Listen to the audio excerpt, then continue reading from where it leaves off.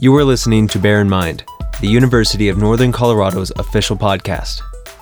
Join us each episode as we listen to the voices from UNC faculty, staff, students, and alumni as they offer insights of local or national importance. This is your host, Danon Cox, bringing you just a taste of UNC.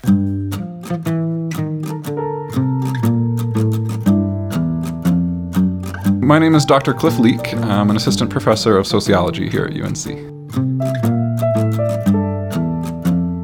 Folks may have noticed that in the news recently there's been a lot of stories. I think sort of the floodgates kind of opened with Harvey Weinstein. A lot of stories of sexual harassment and sexual violence in workplaces, in families, things like that. There's been when I say the floodgates have opened, I mean that there's been a lot of really high-profile stories of celebrities and other high-profile folks, including, the President of the United States, who have been accused of sexual violence or, in the case of our president, have admitted to perpetrating harassment and sexual violence.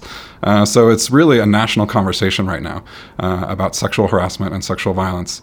And as that conversation's been going on, everyone rightfully is asking the question of what can we do about it?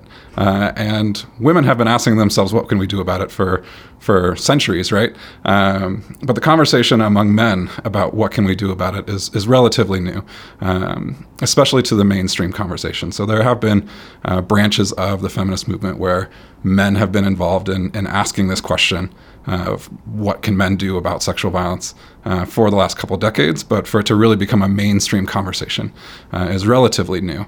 And I think in part that's a response to these high-profile allegations.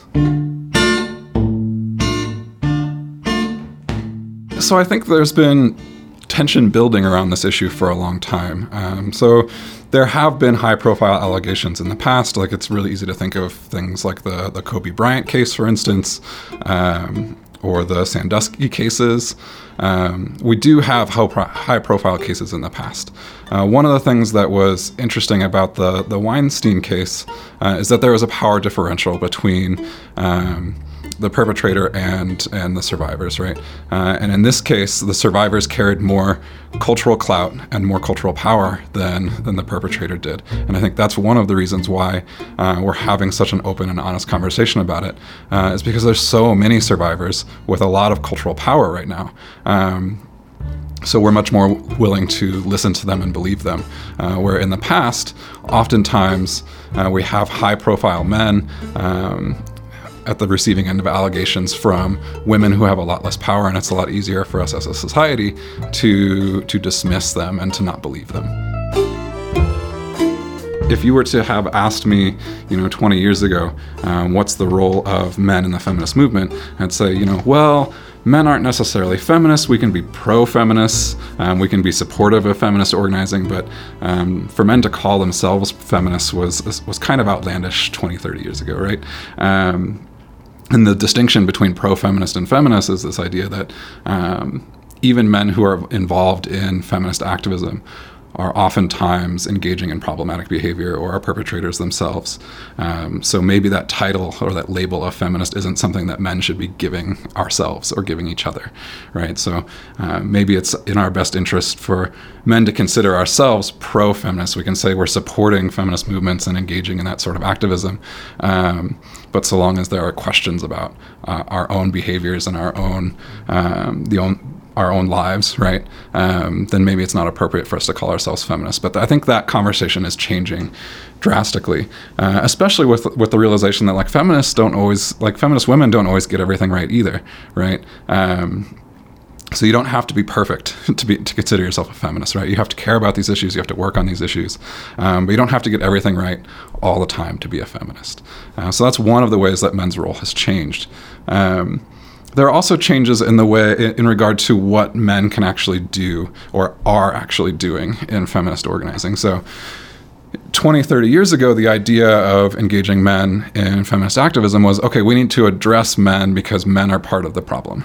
So that's why we need to be working with men, is to prevent them from being the problem. But that conversation has also shifted, especially when you look at activists that are involved in the work and nonprofit organizations that are doing work with men and boys. The way they talk about men's engagement has changed. It's no longer we need to work with men as part of the problem. It's we need to work with men as part of the solution. Men need to be having these conversations with each other. We need to be having these conversations with our brothers, with our friends, with our fathers, with our sons. We need to be active parts of the solution rather than only working with men as, preventing perpetration or preventing men from being part of the problem.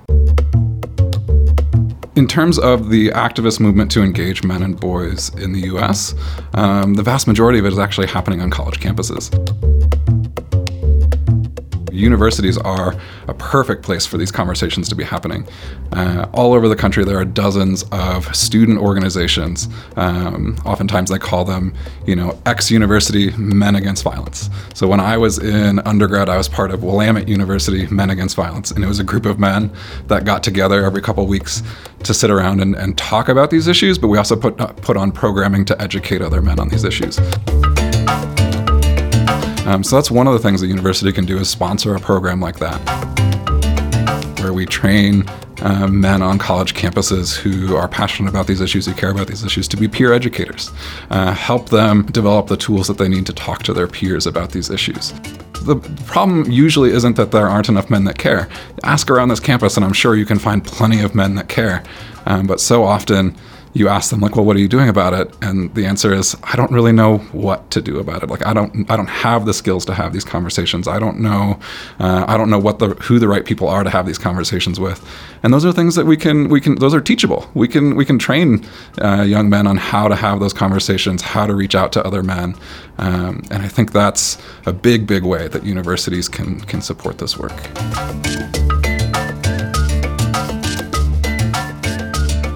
So another way that universities can get involved is through supporting programs like MVP. It's a program, it's Mentors in Violence Prevention. It's a program designed to engage male athletes as leaders on campus on issues of sexual violence prevention and preventing sexual harassment.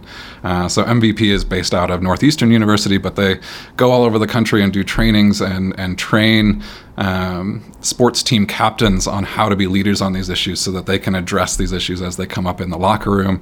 They can address them with their teams. I know they've also done work with the U.S. military, training men in the military to address these issues among their ranks, as well as in fraternities. So supporting programs like that by bringing them here to consult with our athletic department, for instance, programs like that are another great way that universities can get involved in these issues.